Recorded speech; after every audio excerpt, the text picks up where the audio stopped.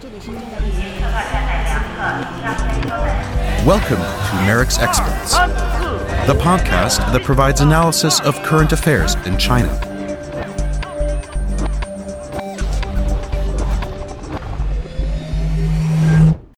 Hello and welcome. I'm Claudia Wessling and you're listening to Merrick's Experts, the podcast of the Mercator Institute for China Studies.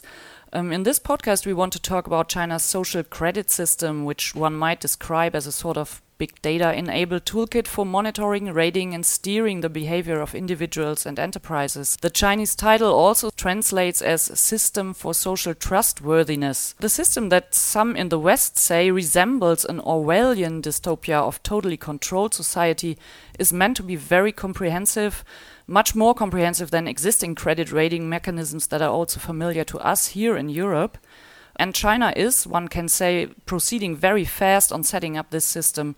The digital mechanism it is based on is set to be gathering data on every single person in China by 2020. And some Chinese cities have already launched trials of the system that look quite scary to some of us here in the West, especially when it comes to privacy protection. To discuss this very complicated issue, I'm joined by Shazida Ahmed. Welcome, Shazida. Shazida is a PhD student at University of California in Berkeley and a senior research fellow here at Mercator Institute for China Studies for a few months.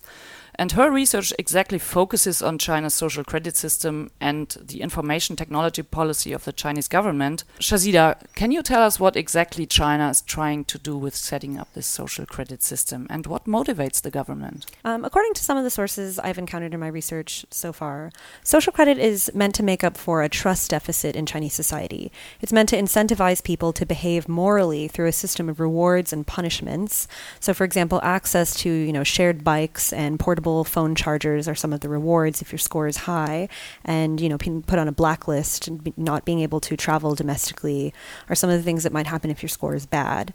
The words that come up a lot in the media, kind of Chinese articles I've been looking at about this, are integrity, morality, honesty. Social credit is seen as a means of making people, companies, entire industrial sectors, and the government itself more honest by monitoring behavior. For each of these categories, we can think of behaviors ranging from trivial things like jaywalking to, ecosystem-altering acts such as industrial pollution as things that the government wants to employ IT to fix. So as mentioned in the Merrick's Monitor on social credit, enterprise and industrial social credit systems are meant to delegate government responsibilities to technology. Sensors that can detect if a factory is emitting pollutants, facial recognition tools that can identify jaywalkers and maybe one day deduct points from their social credit scores are considered independent, objective tools for doing the work that traffic cops and outside auditors were once responsible for. What I found kind of surprising is that the Chinese government does not embark on this project alone, but they have chosen to work together with private companies. Usually the Chinese government would be very hesitant to cooperate with the private sector in such a sensitive issue. Why did they choose this other way in this case? I think it's because private companies, like Tencent, Alibaba, they've already collected troves of personal and behavioral data from Chinese citizens. They're constantly working to improve the algorithms they deploy to make decisions about their users. They have the personnel that have the technological expertise to make the apps and the sensors that go into social credit more user-friendly, more modifiable, rapidly scalable, and interconnected with the array of other services that people use every day. Plus, their skill at data analytics help them better understand what their consumers' interests are, their needs and preferences. So if you partner with private companies, the state has access to all of this without having to invest in and build any of these organizations themselves. But according to a recent report, the Bank of China did not renew the licenses of the private companies doing social credit experiments. What is behind this decision? So it's hard to tell yet. In foreign media, the reasons that are given are that the state feels the companies have a conflict of interest, that their primary goal should be to ensure that social credit makes people follow rules, but instead, as private companies, their goal is to make a profit. It's unsurprising, and on its face, it seems kind of like a weak argument. I suspect it's being used to cover up the state's discomfort with the companies for having too much power because they've accumulated so much data on hundreds of millions of people. But the widespread use of private company-issued social credit scores to unlock all sorts of perks might have also moved too quickly for regulators' comfort, which is often the case with new technological development. Another reason that I've seen provided in Chinese sources, not so much in foreign ones, is that the state felt that there were insufficient protections for citizens' privacy because the companies were collecting data that was seen as irrelevant to the purpose of social credit scoring. And they probably weren't taking enough precautions to ensure that personal information was being securely stored, is free from risks such as tampering or illegal sales, being used to blackmail people, all of which is increasingly common in China. So the state does actually care about people's privacy? From some of the searches that I've been doing, yes. It's not like it's the most frequent kind of term that comes up in the things I'm finding, but it is increasingly a concern that's making its way into city level, province level policies about social credit. What are, to your opinion, from the government's point of view, the biggest challenge in setting up such a comprehensive system?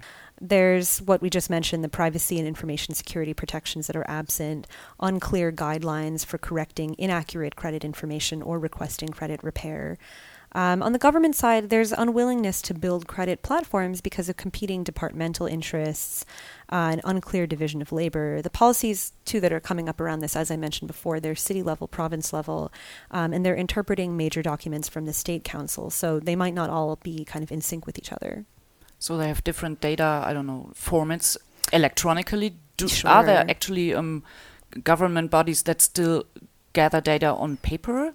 Yes. Yeah, that is something that was in the Merrick's Monitor as well, is that some of the records that have to be digitized are coming from paper. So there has to be this clear sense of for all the same criteria, we're formatting this the exact same way. And that's why, even though I think centralizing the data is feasible over a long period of time and experimentation, there's going to need to be clear, enforceable regulations related to how you format the data, store it, share it, that are absent now. But I'm seeing, in news and things that the National Development and Reform Commission and other government bodies are trying to come together to figure out how to do this. You said in the beginning that in the population this way of controlling or of scoring credibility is not really criticized very much because people also think that there's a lot of crime going on and enterprises do not stick to regulations, and they are in favor of those enterprises and criminals of being controlled.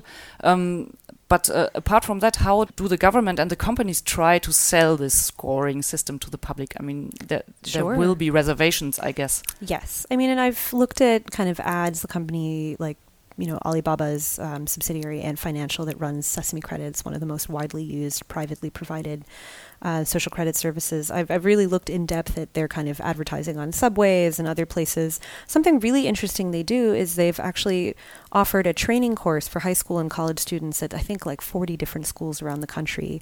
And so in articles that I've looked at about these courses and several others that insist there needs to be this kind of training for broader social credit, at the public level as well, students are walked through all of the factors that might help them get a good credit score, right? Like paying your bills on time or only having friends with good scores.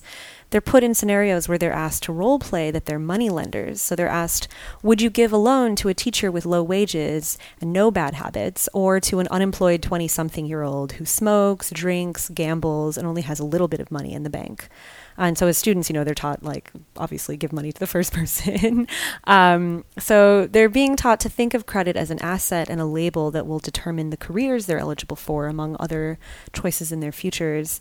And in one of the articles I read, it said that, after the class, everyone pulled out their phone to check their Sesame credit score. So it's clear that the courses are a way of reaffirming the importance of this particular status marker in people's lives, incentivizing people to leave digital traces of their behavior, make your purchases and your bill payments using Alipay so that it can have these data points that it'll feed into your scoring.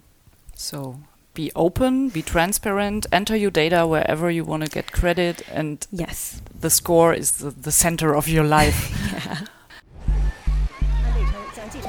This is Merrick's Experts.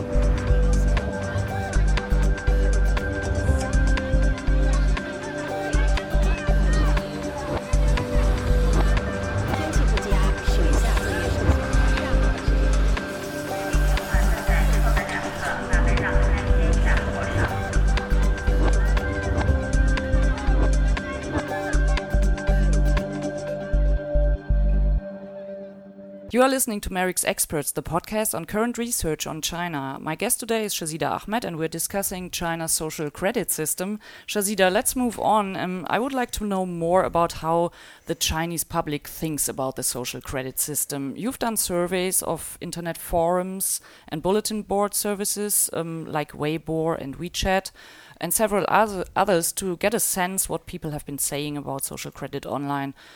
So how do people in China think about all this? So from the general sweep of these forums, it seems that people who have high scores don't actually think the perks are so great, and they kind of humble brag about how unexciting the benefits are. But they get flooded with friend requests from strangers who think that having friends with high scores will raise their own scores. In some cases, they even provide their private phone numbers to these people to add them so that those people, maybe their scores will go up. It's not clear. And then there's kind of a minority opinion as well, people who express concern that social credit companies are gathering too much of their personal data and have too much power as a result. Do you have to be worried if you have a very low score? What can happen? You do. So it's interesting because in none of the forums did I see someone say, I have this incredibly low score. What do I do? The people who want the people who want higher scores will never tell you what their score is. And the score gets updated once a month. You get to see, I think, on the 6th of the month or something, what your score is that month. But thinking about the downsides of really low scores, in the Ant Financial Corporate Sustainability Report for 2016, they kind of brag about how if your score is very low, it doesn't matter what you do to try to get yourself out of debt or, improve it. It never really goes over a certain number. You kind of plateau. But I found that so interesting, like that this is the company saying, if you were in debt, it doesn't matter what you do to try to get out of it. You don't get like an 800. Nobody really knows how the scores are compiled. Exactly. After all. So there's always room for manipulation, I would guess. Yeah. Let's talk about privacy. How do Chinese people think about the notions of privacy? But when it comes to something like social credit, it seems that most people are comfortable with turning over their personal data for these services, and still many more have no idea how the system actually works. So the question of privacy is kind of a bigger one I'm hoping to answer by interviewing people in China who are using social credit apps to get a sense of what they think about in terms of privacy. Have you seen cases or have you read about cases of people trying to manipulate their score in a criminal way, hacking or what? That's something I could think of now. Sure. There's one article I've seen, and it's really interesting because the article still raises the question of how many points of a difference a hacker can actually make. But in this article, they profiled a hacker who said that for 400 RMB, they can raise user Sesame credit scores by a couple of points. So basically, in exchange for a person's full name, their state ID, their Alipay login credentials, their username and password, the hacker might look for another person with the exact same name and insert personal information about the second person into the first person's account. So the examples they gave were finding records of property ownership and car, licenses that someone with an identical name owns, and then making it seem like the client, right, the first person who asked, can you raise my score, making it seem like they own, an Audi and two apartments, 2 houses, whatever. Do you think this whole system will one day be portable to other countries? Ant Financial has already been assertive about making Alipay available throughout Southeast Asia. They merged with the HelloPay group, which owns the largest mobile payment provider in Southeast Asia, Lazada. And then they've rebranded it as Alipay Singapore, Alipay Malaysia, Alipay Philippines, and Alipay Indonesia. So presumably it'll be available to locals through their local bank accounts. And I can see a lot of countries, especially those with bigger populations and slower development, finding the prospect of social credit enticing. So the question for me is, are they committed to the growing pains of making something like social credit a reality? Because even China is having problems with it. I would like to shortly get back to the projects the government is engaging in right now. There have been cooperations in cities where sensors have been installed on streets, and they are going to build the so-called smart cities and want to combine this with these credit score systems. How far have those? There are some projects, I understand, in some cities. How far are they proceeding? How good are they proceeding? So I've seen a couple of examples of this. I mean, Ant Financial and other companies are talking about making social credit like the infrastructure underlying, the new type of smart city. Alibaba has partnered with a bunch of different government bureaus in cities like Guiyang So like an example I can think of is with the Guiyang Municipal Public Security Bureau. Alibaba is providing cloud computing power for them to process data on traffic patterns and traffic violations, criminal records, automated detection of fake license plates. And according to the executive deputy director of that city's Public Security Bureau, crime rates dropped by almost 6% since they started using Alibaba's cloud services. I'm not really sure how they're establishing causality between those two things, but I think it fits into this narrative in China that's increasingly gaining traction about how technology can solve any and all problems. The other example, kind of going in the direction of the smart city, there are hospitals that have partnered with Ant Financial so that if you have a certain Sesame credit score, you can receive medical diagnosis and treatment before paying, sort of fast track through the very intricate, complex Chinese hospital system, if any of us here have encountered it before. So there's many possible upsides for those with high scores and, strange things to come for those with low scores, and better don't cross a red light in a city that has these systems installed, right? Yes. Yeah. Okay, Shazida Ahmed, thank you very much for sharing your insights here. Thanks. And wish you all the best for your further research. Thank you so much. I'm Claudia Wessling, and you were listening to MERIC's Experts, the podcast of Mercator Institute for China Studies. Thank you, everybody, and bye for now. You have been listening to MERIC's Experts, the podcast from the Mercator Institute for China Studies in Berlin. If you want to learn more about our work, please visit us at merics.org.